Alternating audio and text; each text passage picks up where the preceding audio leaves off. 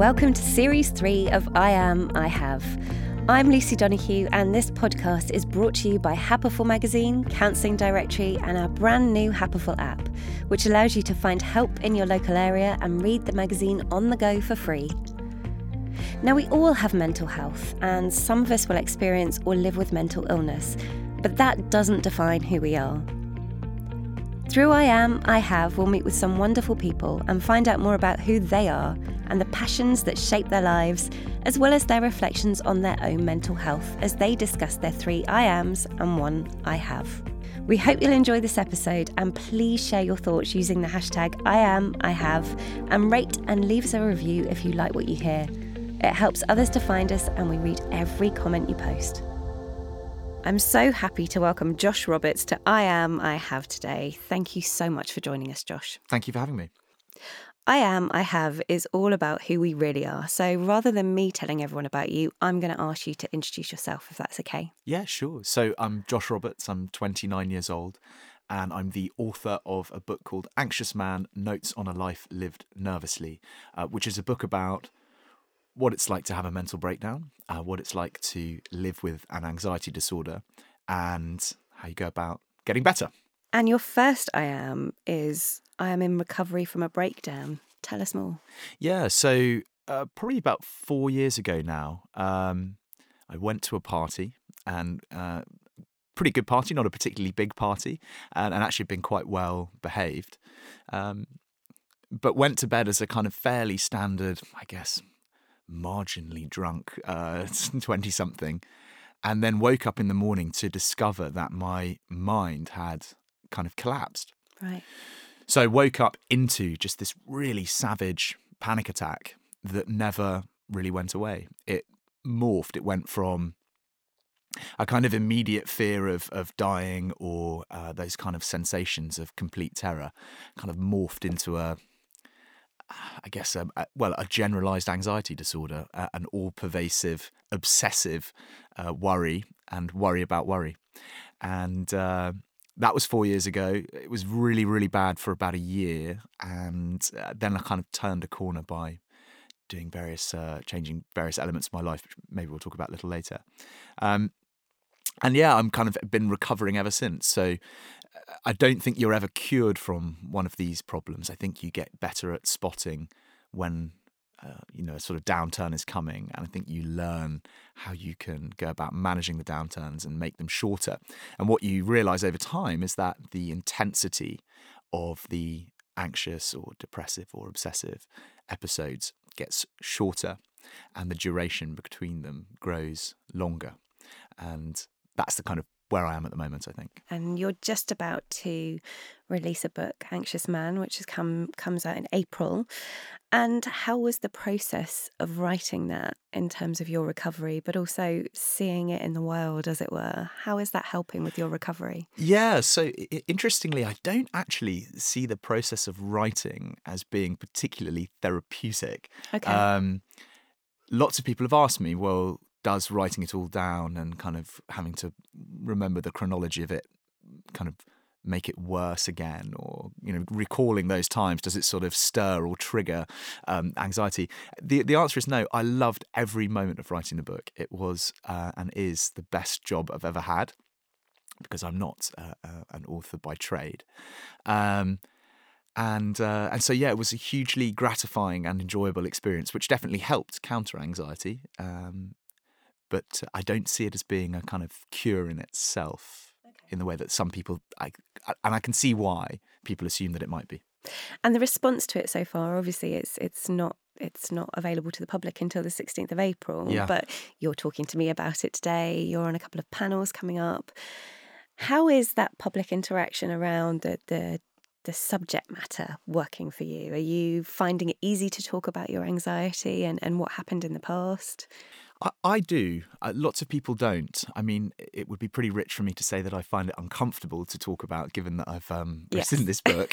So, no, it's something that I'm very cheery to talk about. At the start, it wasn't an option for me not to talk about it. I mean, now, obviously, it's kind of part of my day-to-day.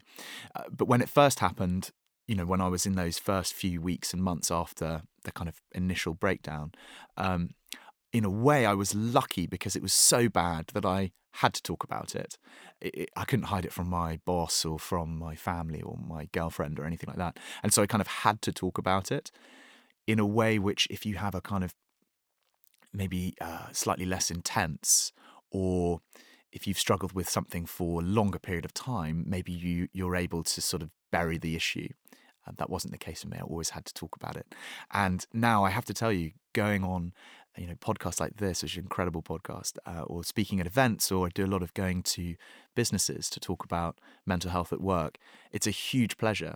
One of the only benefits of mental health problems versus physical ones, and again, maybe we'll talk about this a little later, is that often just talking about them is not enough to cure the problem, but it's definitely a good place to start. And it's hugely gratifying to be able to do that as part of my inverted commas job. I would agree with everything you say there, and obviously it's one of the things we try to do at Happiful is eradicate that stigma by promoting conversation around it. And it's your second I am, which is, I am hopeful that my experiences can help others. Can you tell us more about that? Yeah, it follows on from what we were just talking about in terms of talking about your problems with mental health as opposed to physical health, being a good way to start kind of unpicking the problem. If you have cancer, talking about it probably won't ever reduce the size of the tumour, but actually there's a lot of evidence to show that talking about anxiety, my issue, or depression, or whatever it might be, is often a very good starting point for kind of curing these problems. The conversation around men and mental health has moved on immeasurably in the last, 2 or 3 years, and it's helped by, or been propelled by, I think, celebrities primarily. And I'm trying to probably, and that's hugely valuable because, to see successful people struggling with these issues makes you feel, as someone who might not be a celebrity, oh, well, maybe it's kind of cope-withable. But actually this kind of second wave is I think just as important, which is, wait a minute, there's normal people who also have these problems. And I think that's probably where I slot in. We were really lucky with the book to have Stephen Fry very kindly write a really thoughtful foreword. And it's beautiful. Isn't it incredible? He's like just the smartest man you've ever come across. And what he says is that exact point. We've made huge strides in terms of celebrities or high-profile figures talking about these issues. And now it's time for maybe less high-profile people, and I would definitely put myself in that bracket. But I love the fact that you talk very openly about the impact this had on you on a day-to-day basis. So there's one instance that you've written about, which is crying in the loos at work. Yeah. And, getting to that point where it was every day and where you were having to kind of stifle your sniffles so that Jim from accounts, who was in the cubicle next to you, couldn't hear. Yeah. And I think that sometimes it's easier for women to have those conversations when they're encountering that kind of panic or emotion at work. And I think you being able to talk about that and saying this was happening regularly really opens up a conversation about how tough it can be on a day-to-day basis. Yes, I actually, interestingly, it's one of the things that when blokes come up to me at a party or drinks thing or whatever, it's one of the things that if they're in a confessional mode, they will often talk about how they've had similar instances in the bogs at work. I think so. It does happen. I think it's probably underreported and under-discussed. I think we're at a turning point though, and like we were saying, there's the high-profile figures and celebrities talking about these issues, and now Muppets like me also, kind of talking. Not a Muppet. Talking about these kind of things as well, and particularly in a business context, when I go and I'd speak, number of companies each week about the issues around mental health at work and outside of work, it feels like we're at a stage now where companies are starting to get really smart about mental health. And even folks like the CEO of Lloyds Banking Group was talking recently about his own breakdown and crying in the bogs at his work. And so I feel like, maybe we haven't historically been very good about talking about these things, but I think, again, we're at a kind of inflection point. I think so too, and on a number of levels. We're all human, and we take our human selves to work every day. We don't leave our whole person outside the door when we go to work. I think people are understanding that mental health can have a significant impact in terms of the productivity of organisations as well. So even if someone in a large corporate isn't thinking about the person primarily, there are benefits of starting to incorporate those mental health conversations. 100%. And also I think another sign that this is kind of changing is, and again, it's just from my experience going and speaking at companies, is they're starting to move from a focus on cure to a focus on prevention. Yeah.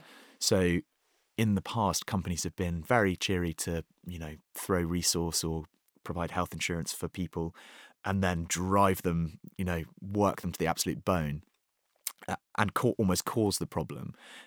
Use the fact that they provide, curing facilities and as an excuse for also providing horrendous working conditions. The point. Exactly. And we're starting to see a change. I was speaking at a tech business, this is about 3 months ago, and the HR lady was giving me a tour of the building, and she was showing me the meditation suites and the CBT therapists, and she was saying, how cool is it that we have 2 in-house CBT therapists on site?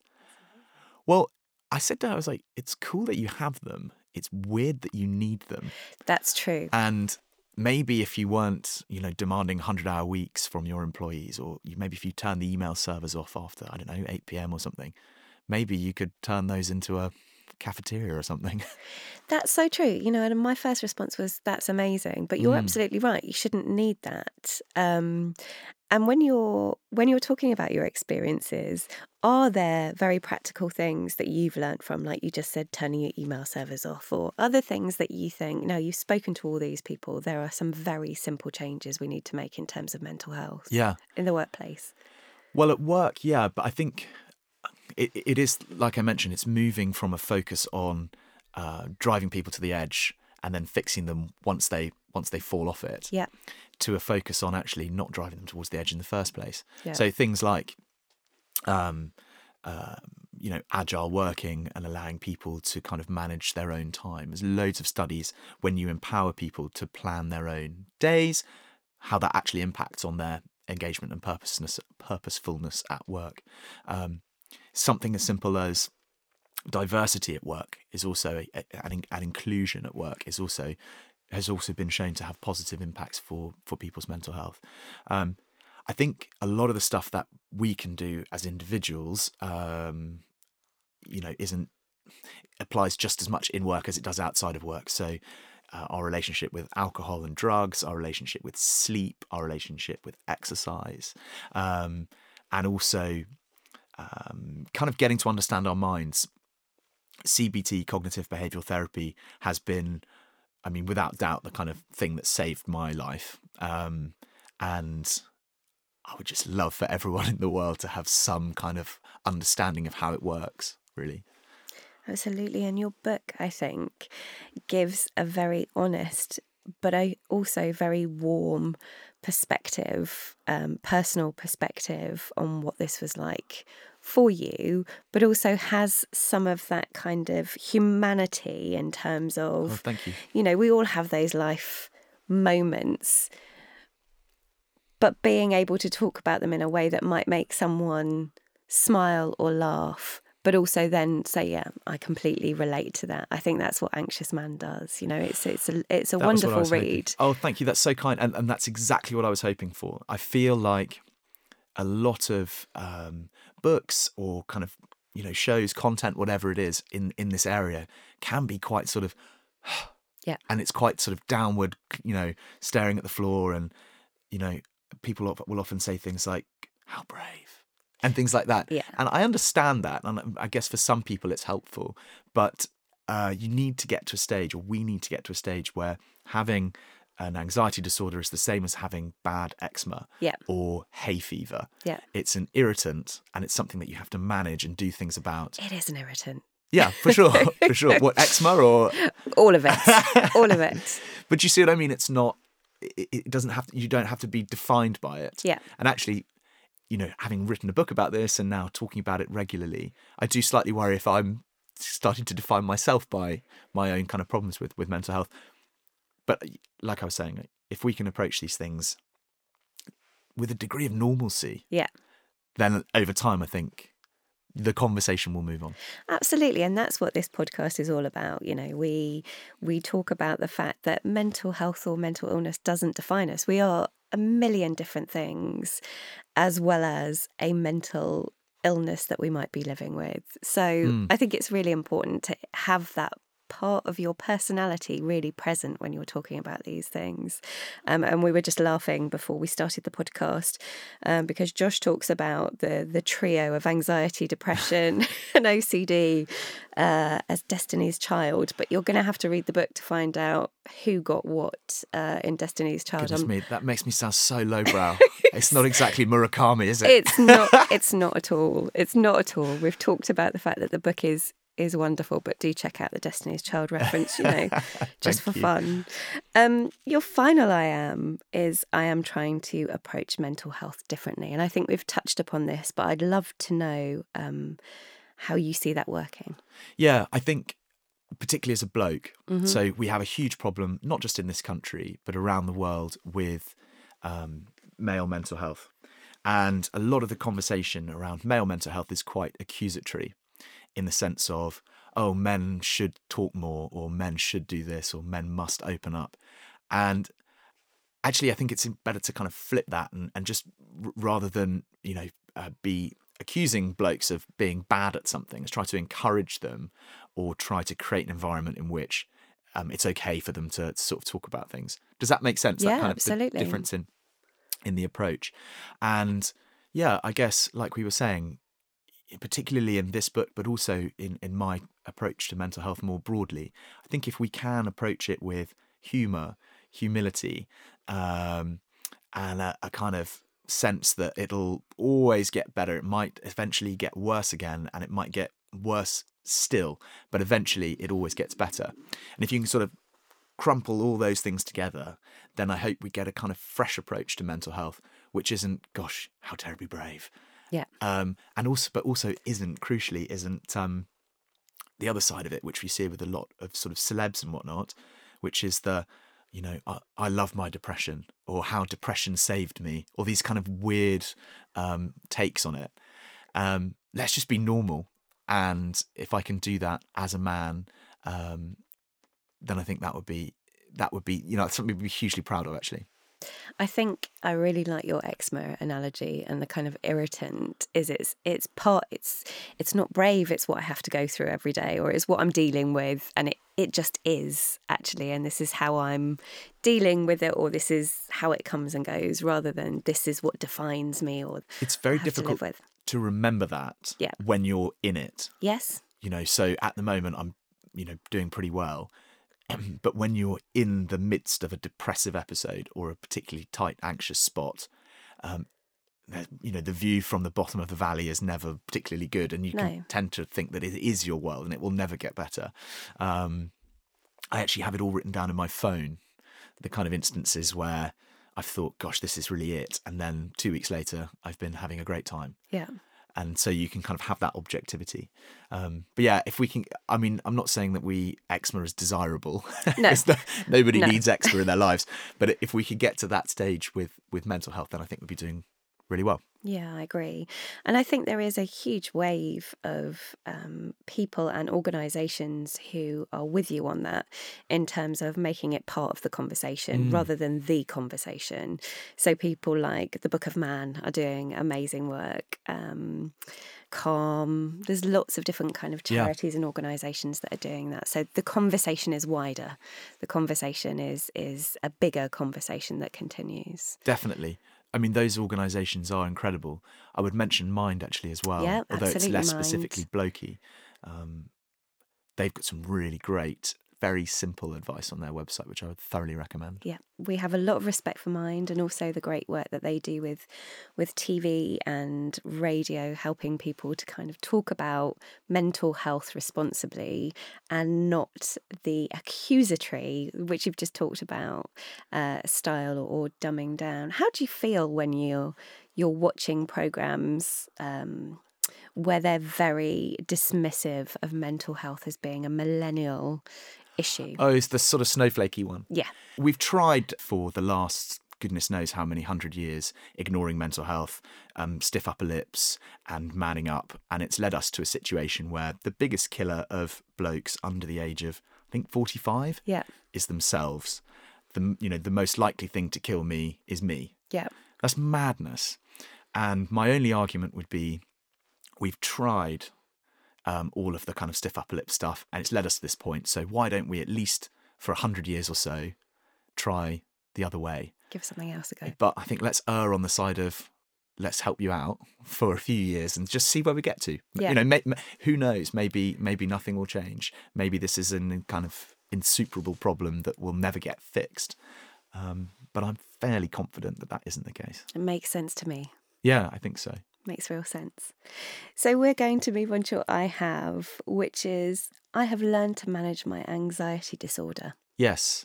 So yeah, we were talking about this earlier. I've got much better at, and it's just experience really, because I've lived through so many episodes and then got better. I can spot when one's inbound, and I've got much more adept at, taking action. I don't know if the action itself fixes the problem or if it's just the sensation of having a degree of control and kind of taking back an element of control, which I like. But either way, I've changed my relationship with alcohol, completely. Yeah. I'm not teetotal. I did that for about a year, and then it was just too many weddings, too many boring weddings. Other people made that unsustainable. If you're listening and I came to your wedding, it was brilliant.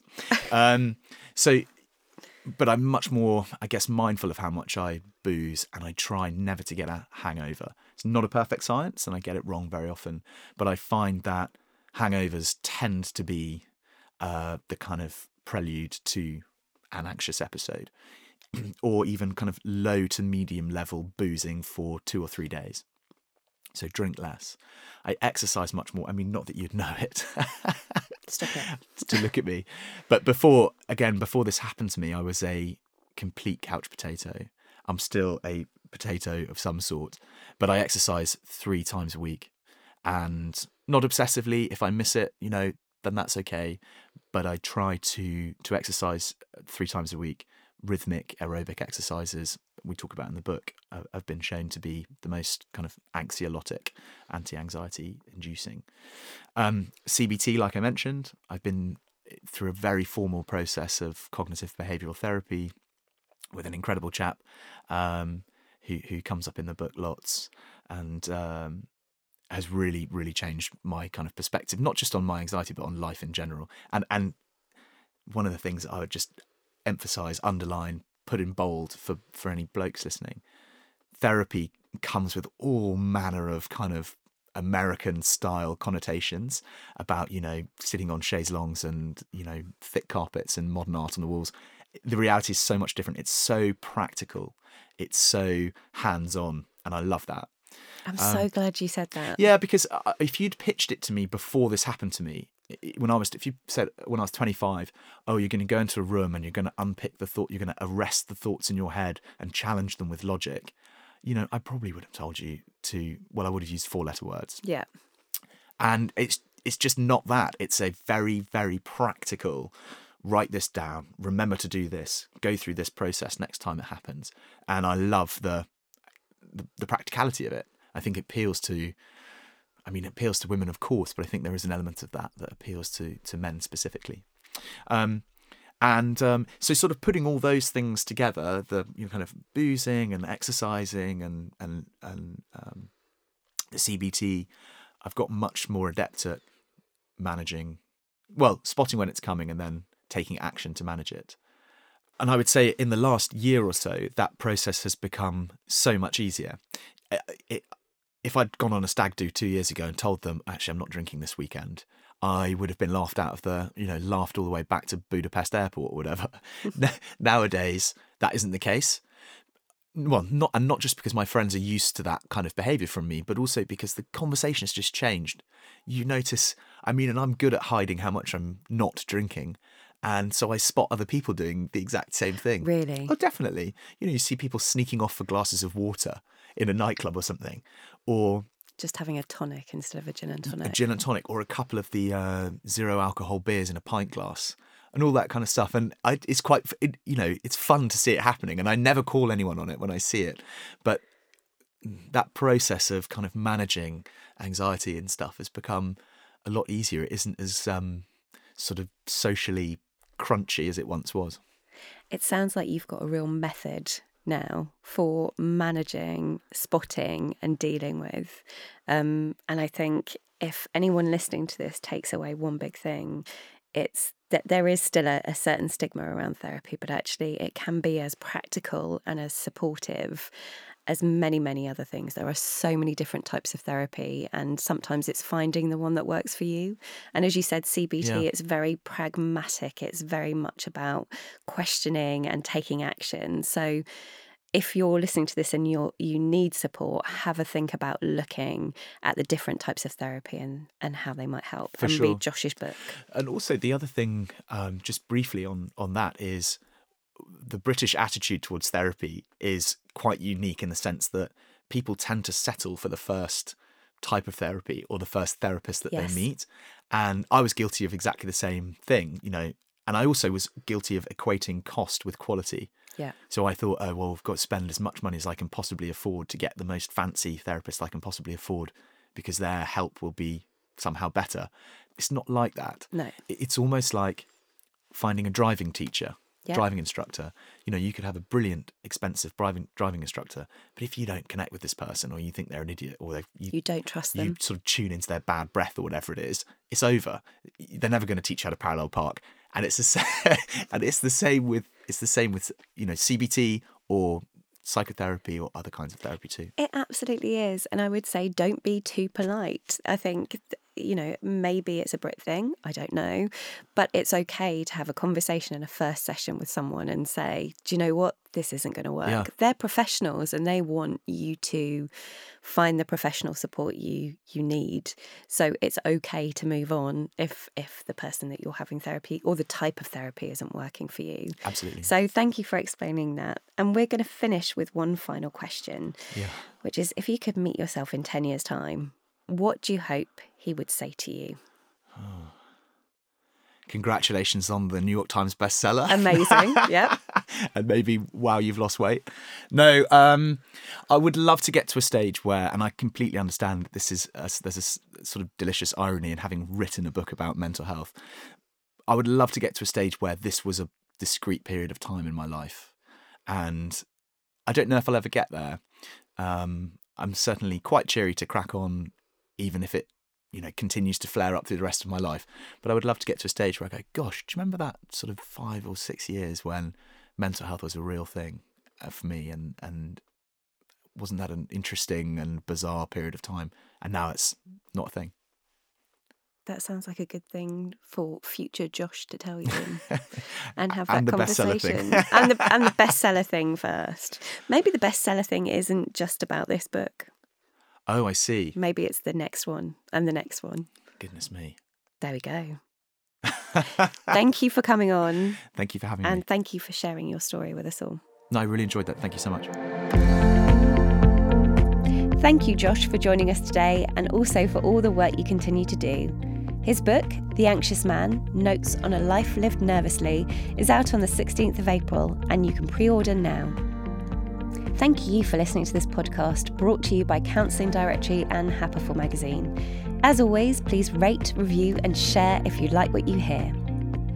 If you'd like to read more about mental health and wellbeing, visit the App Store and download our new Happiful app so you can read our magazine on the go, as well as finding out about therapy, wellbeing and other support available in your area. If you need to speak to someone immediately, the Samaritans are available 24 hours a day on 116 123, and you can also email joe@samaritans.org. Help is available. This podcast has been produced by Happiful and Fresh Air Production. We hope you'll join us again soon.